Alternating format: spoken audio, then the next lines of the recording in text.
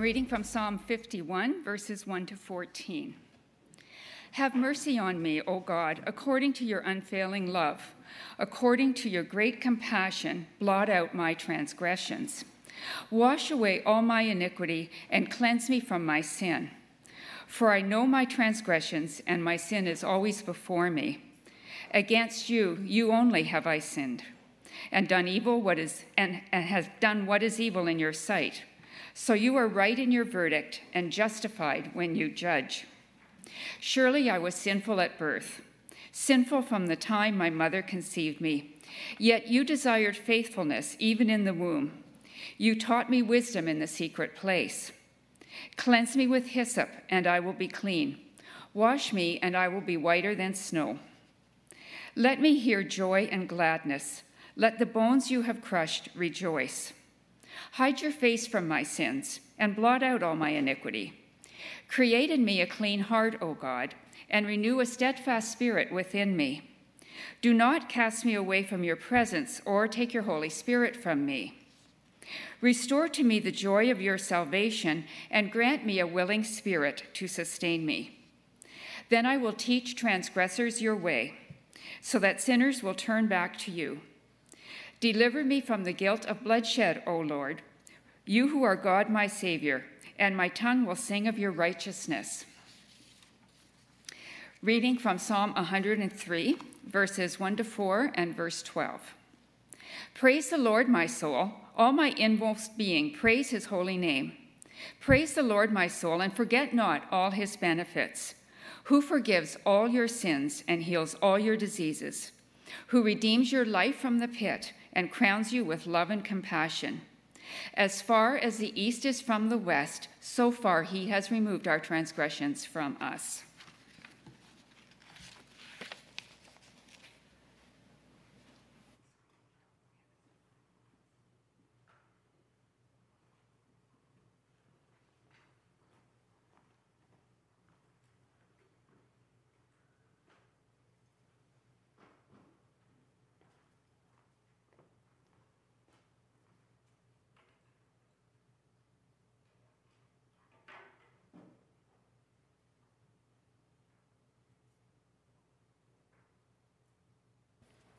Good morning. I'm going to try that again.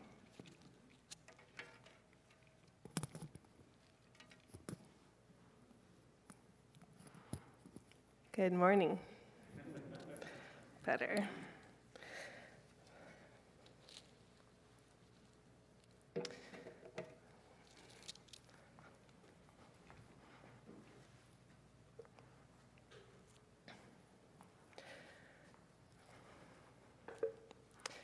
Good to be with you all this morning.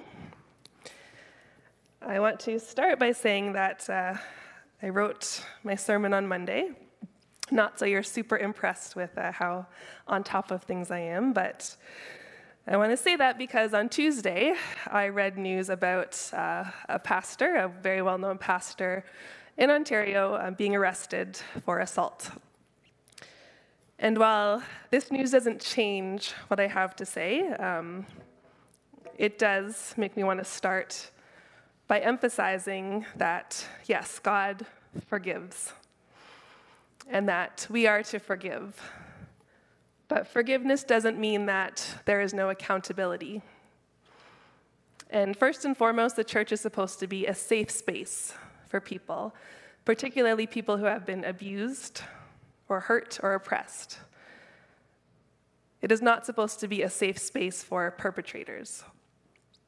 So, for anyone who has experienced abuse, know that we want this to be a safe place, and that you should always feel free to talk to anyone on leadership about any abuse or any discomfort that you've experienced. Let's pray.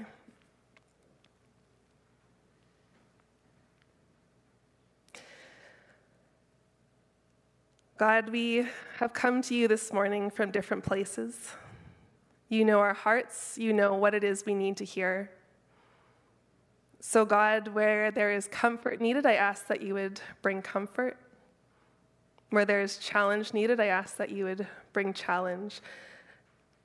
And God, I ask that your Spirit would cover us all in your grace.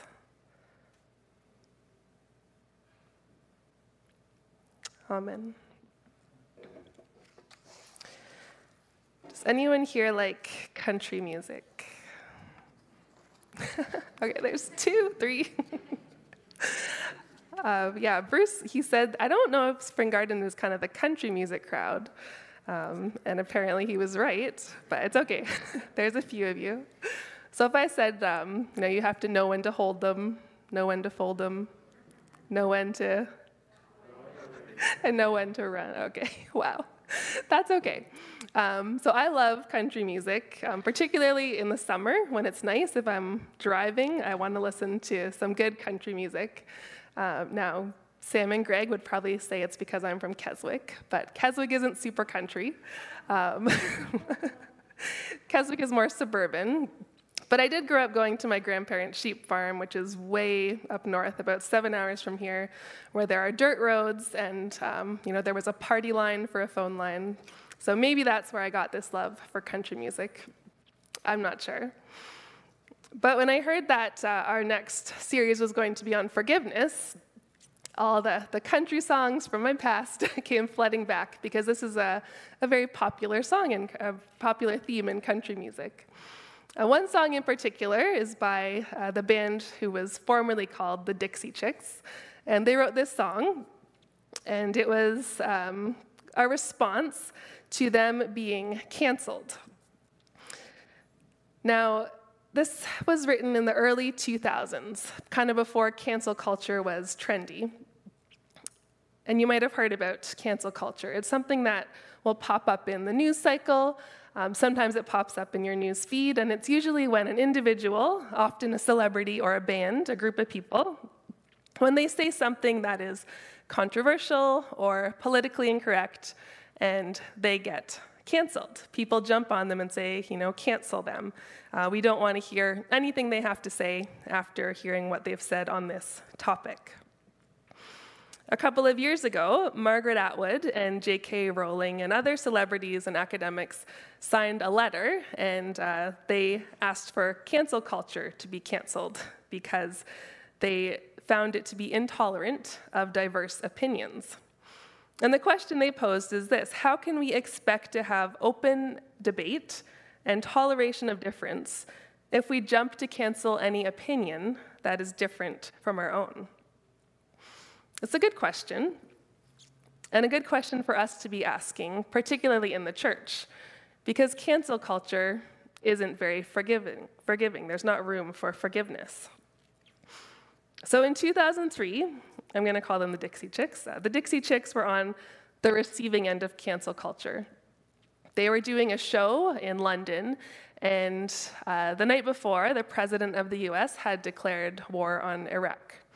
And so as they were at their concert, one of the singers, she got up and she said that she was ashamed that the president was from their home state of Texas. Now, this caused quite the controversy because, as you can imagine, country music is very popular in the South, in the southern United States. And so for her to say this about the US president caused a lot of people to get upset, and radio stations started canceling their music. People were speaking out against them. And all of this success that they had enjoyed in Nashville and other places was pretty much gone overnight.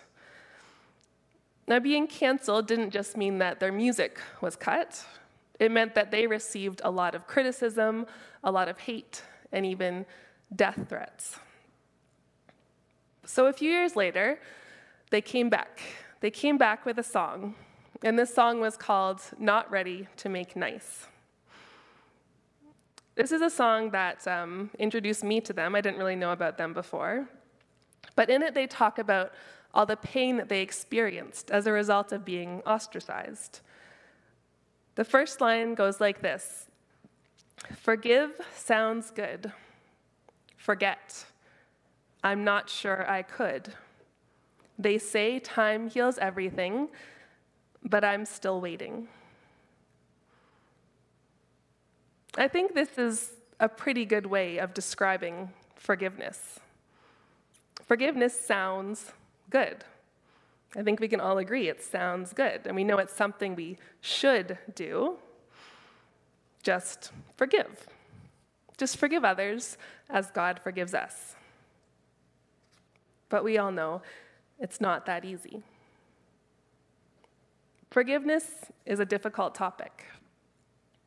Many of us probably have people in our own lives that we struggle to forgive. We might try, but their actions, the things they have done to hurt us, might come back and haunt us. I remember I had a rift with a very good friend in university. And after a while, we agreed to meet up. And I drove out to meet her. We sat down and had coffee. We talked. I felt great. I felt like, yes, I've forgiven her. And then I drove home. And to get home, I had to get on the 401, heading east from Mississauga in rush hour. So if you've ever done that, you know that will take a lot of time. I think it was about 2 hours on the road. And by the time I got home, I was so angry. And I realized I hadn't forgiven her at all. I was still so hurt by her actions and what she had done. Forgiveness sounds good, but it's not easy. At my last church, I spent a lot of time with our young adults. And I remember telling them that whenever we are looking at a difficult topic, whenever we're asking a hard question, we don't want to start with our feelings or our circumstances. We want to start with God. What does God say about this? What does God's character reveal about this? And that's what we're going to be doing this morning. In the next few weeks, we'll be looking at how to forgive others and how to forgive ourselves. But today, we're looking at God's forgiveness.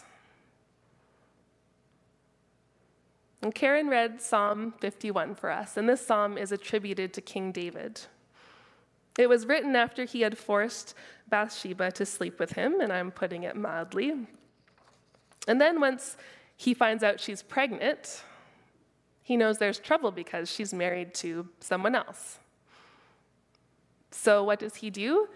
He arranges for her husband, Uriah, to be murdered. And then, when he's out of the way, he brings Bathsheba into his home, into his palace, and he claims her as his own. So he has done a lot to cover up the crime he's committed. And he's going about his life when the prophet Nathan comes to him. And if you want to read the story, you can read it in 2 Samuel chapter 11. But the prophet Nathan comes to him and calls him out for what he's done. And suddenly, it seems, David is overwhelmed by his sin. He's overwhelmed with contrition.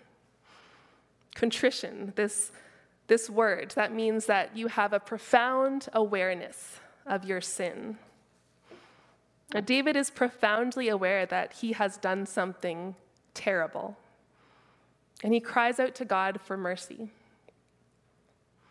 And I think it's important to see the order of his speech, of what he says. He doesn't start by focusing on the gravity of his sin, but he starts by focusing on who God is, on God's mercy. He says, "Against you only have I sinned." This might be a bit of a puzzling statement, because David's sin wasn't only against God. It was against Bathsheba. It was against her husband Uriah. It was against his unborn child. It was against all the people that God has instructed him to lead and to love. But I think what we see here is not that David's sin was only against God, but that it is a sin against God. Biblical tradition shows us that any sin, any hurt we do to others, is a hurt to God. Anytime we act out of selfishness, we hurt God. And more than that, we act in opposition to God, because God is working to restore all things, to make all things new. If you've read the parable in Matthew 25, you'll know that it makes the same point, that when you do harm to others, or when you do good to others, you do this to God, the same thing. When you feed the hungry, you feed Jesus. When you visit the sick, you visit Jesus. When you show love to people who are in prison, you show love to Jesus. The way we treat others and the way we treat the world around us has consequences that go beyond our actions, consequences that enter into the realm of the heavenly. So our sin is never only between us and God, but it is always between us and God. So David acknowledges this. He acknowledges that he has sinned against God, especially as someone who has been put in a position of leadership, someone who has been given authority over people, and someone who has been given power. He acknowledges that he's used that power to harm people. He sinned against God and against those he was leading. So first, he turns to God in repentance. Repentance, something that starts on the inside. Before apologies are made, before hearts are broken over what has happened, there has to be repentance. And this is that word I used earlier, contrition, to have a contrite heart. The biblical scholar Ellen Davis, she describes contrition as having the courage to let your heart break over sin. And I love that she uses the word courage. It shows that what causes us to try and hide our sin from others and from God is fear. Now, we saw this from the beginning with Adam and Eve. When they eat the forbidden fruit, the first thing they do is they go and they hide from God. But they learn, as David learns, that you can't hide from God for long. And when we have no choice but to stop hiding, it requires courage to face what we have done. And it is in this place of courage that we become aware of our need for God.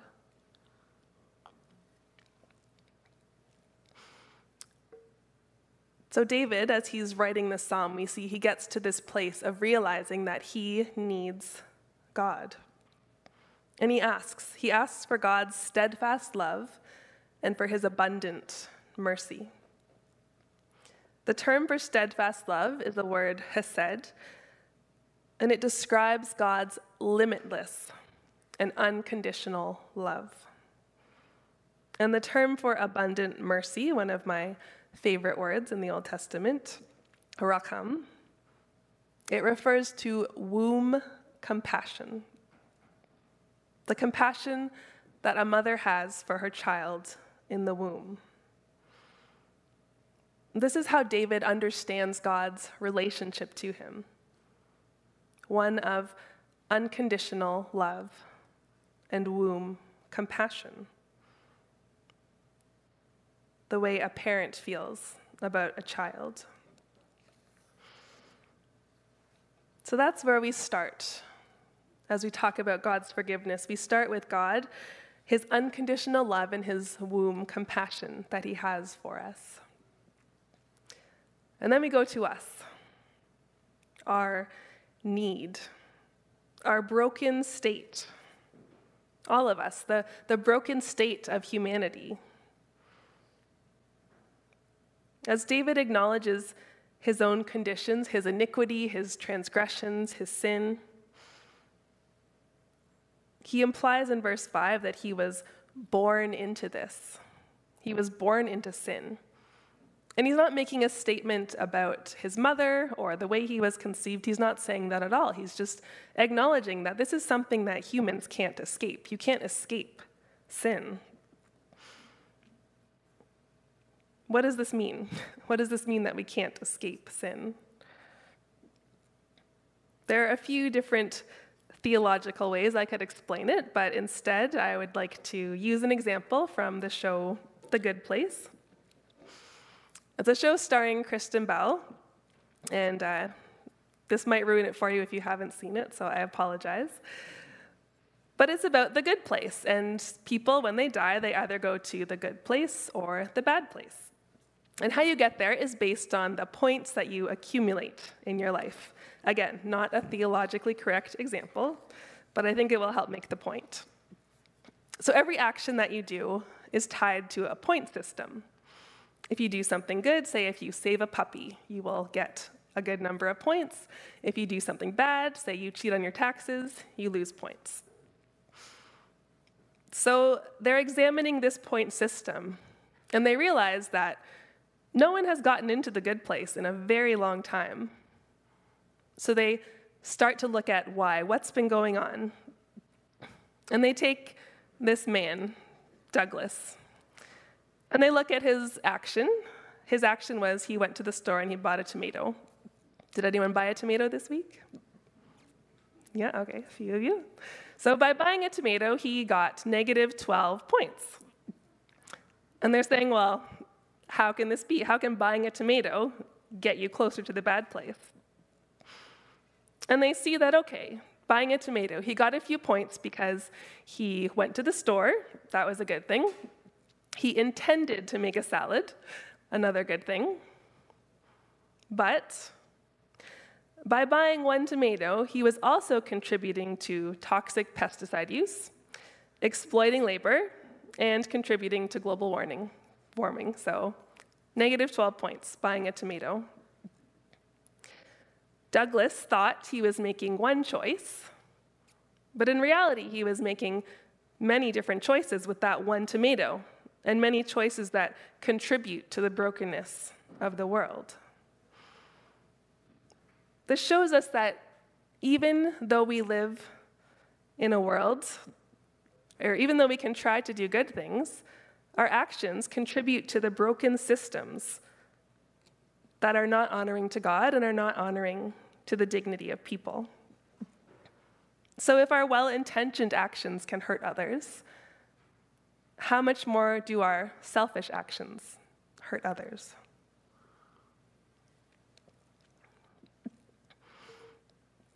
Now, David understands this condition that we're all in.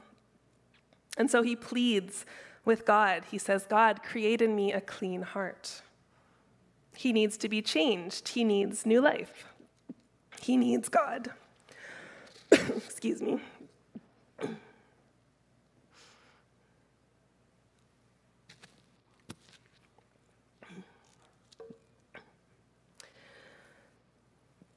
I remember when I was little, I was 6, and I gave my heart to Jesus. I became a Christian. And I just remember having this sense that I needed God, that I couldn't do life without God. I didn't have a very dramatic lifestyle change after that. As I mentioned, I was 6. But I remember growing up in the church, especially as I got into high school, and I remember hearing these dramatic conversion stories. Stories of people who had left behind drinking and drugs and promiscuity, and it's amazing how changed they are. And I started to worry.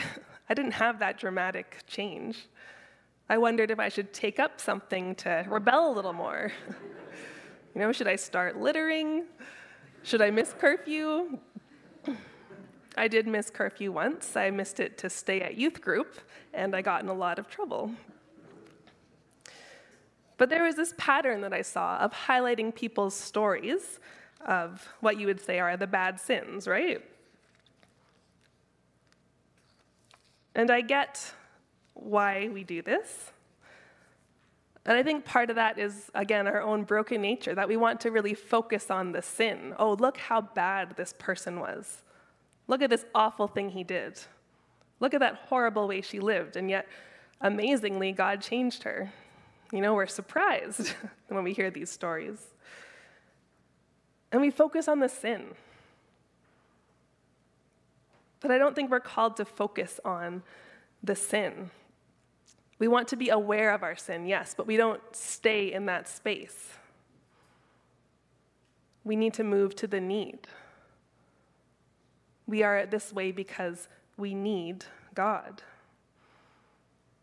So being a Christian doesn't require that dramatic conversion story. If you have one, again, amazing testament to God's grace. But if you don't, that's okay too.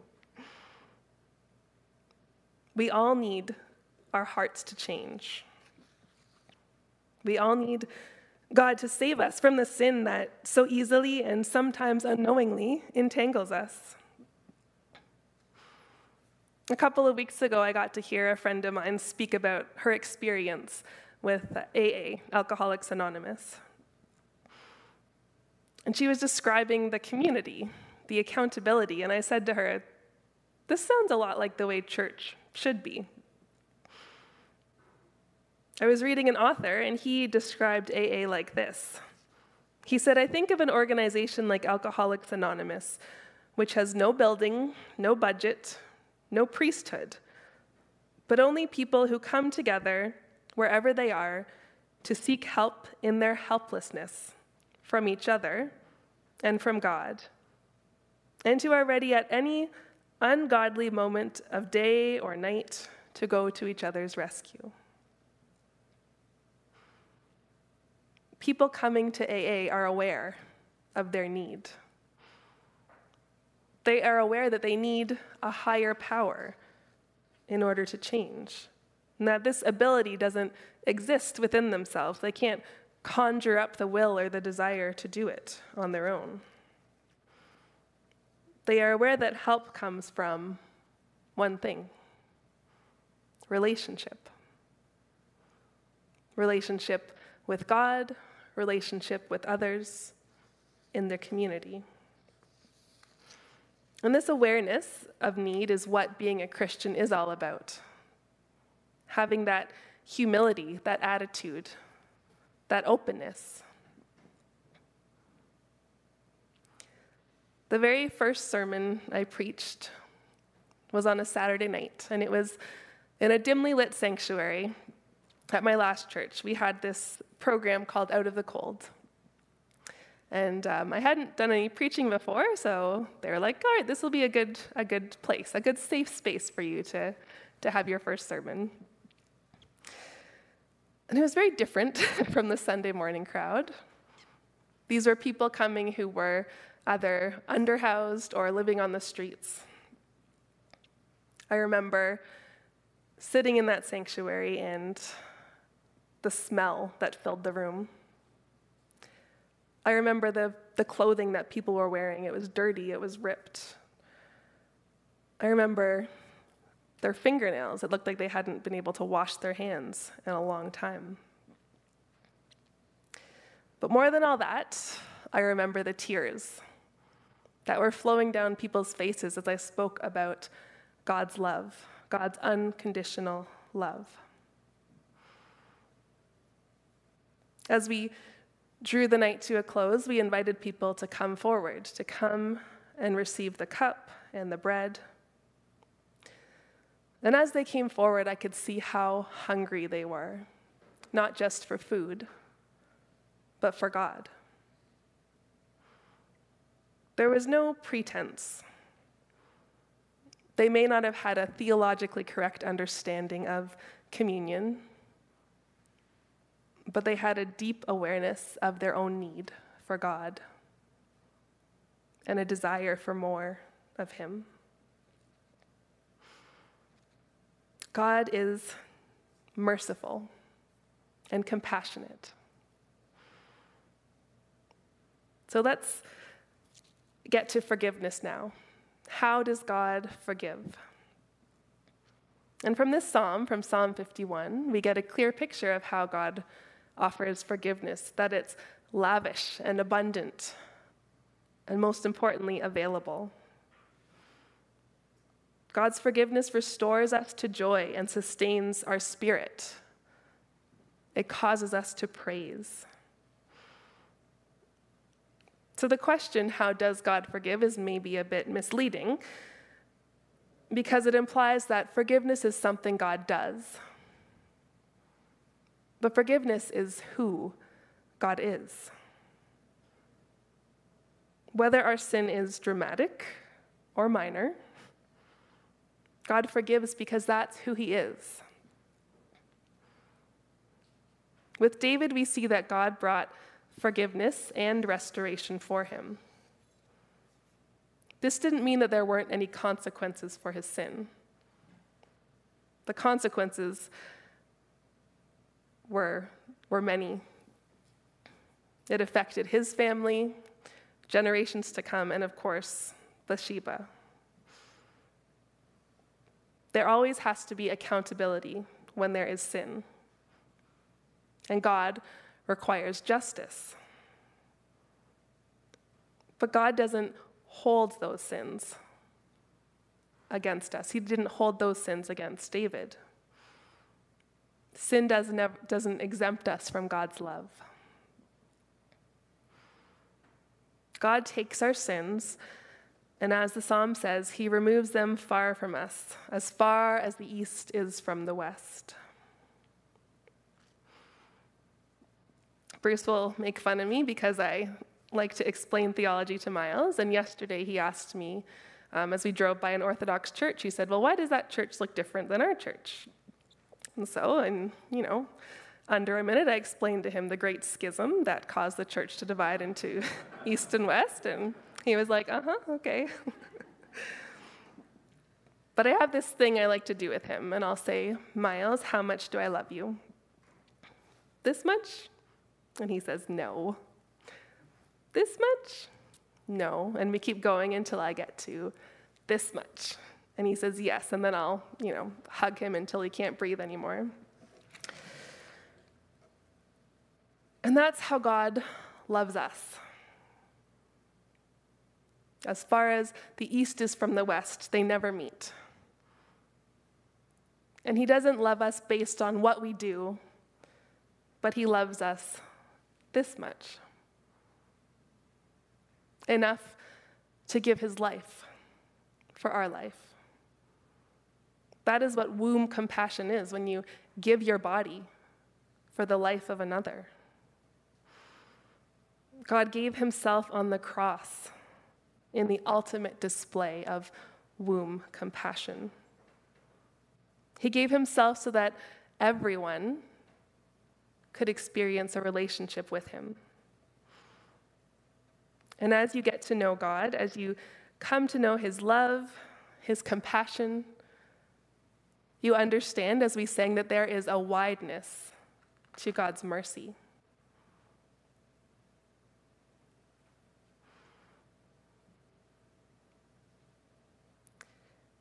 You come to understand that when you acknowledge your need for God,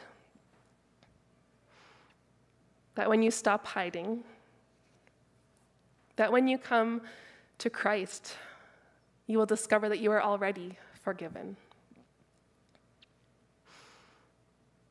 Now, the Dixie Chicks, they came out of their season of being canceled with a song. They also ended up changing their name from the Dixie Chicks to the Chicks because of the connotations associated with the term Dixie that go back to a time of slavery, of enslaving others. I'm not commenting on what they did, but I do think it shows that there was room for them to grow, that they were able to find some accountability, a need for change, and that they did that. And we see that for David too. He comes out of his season of repentance with praise. He says, let me sing about all the good things you do for me. I will open my mouth and I will sing your praise. And this is how we respond to a God who is forgiveness, a God who shows us mercy and compassion. We respond with praise. God doesn't cancel us, but he cancels our sin in that he removes the gap it creates between us and between him. Let's pray.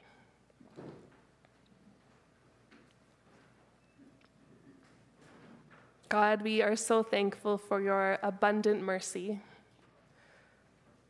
for the compassion you showed us by giving your Son on the cross. And God, if there are any stories in here that need to be changed, we ask that you would rewrite them so that they are not stories of condemnation, but stories that are full of grace, stories that are a testament to your love for us. We pray this in Jesus' name. Amen.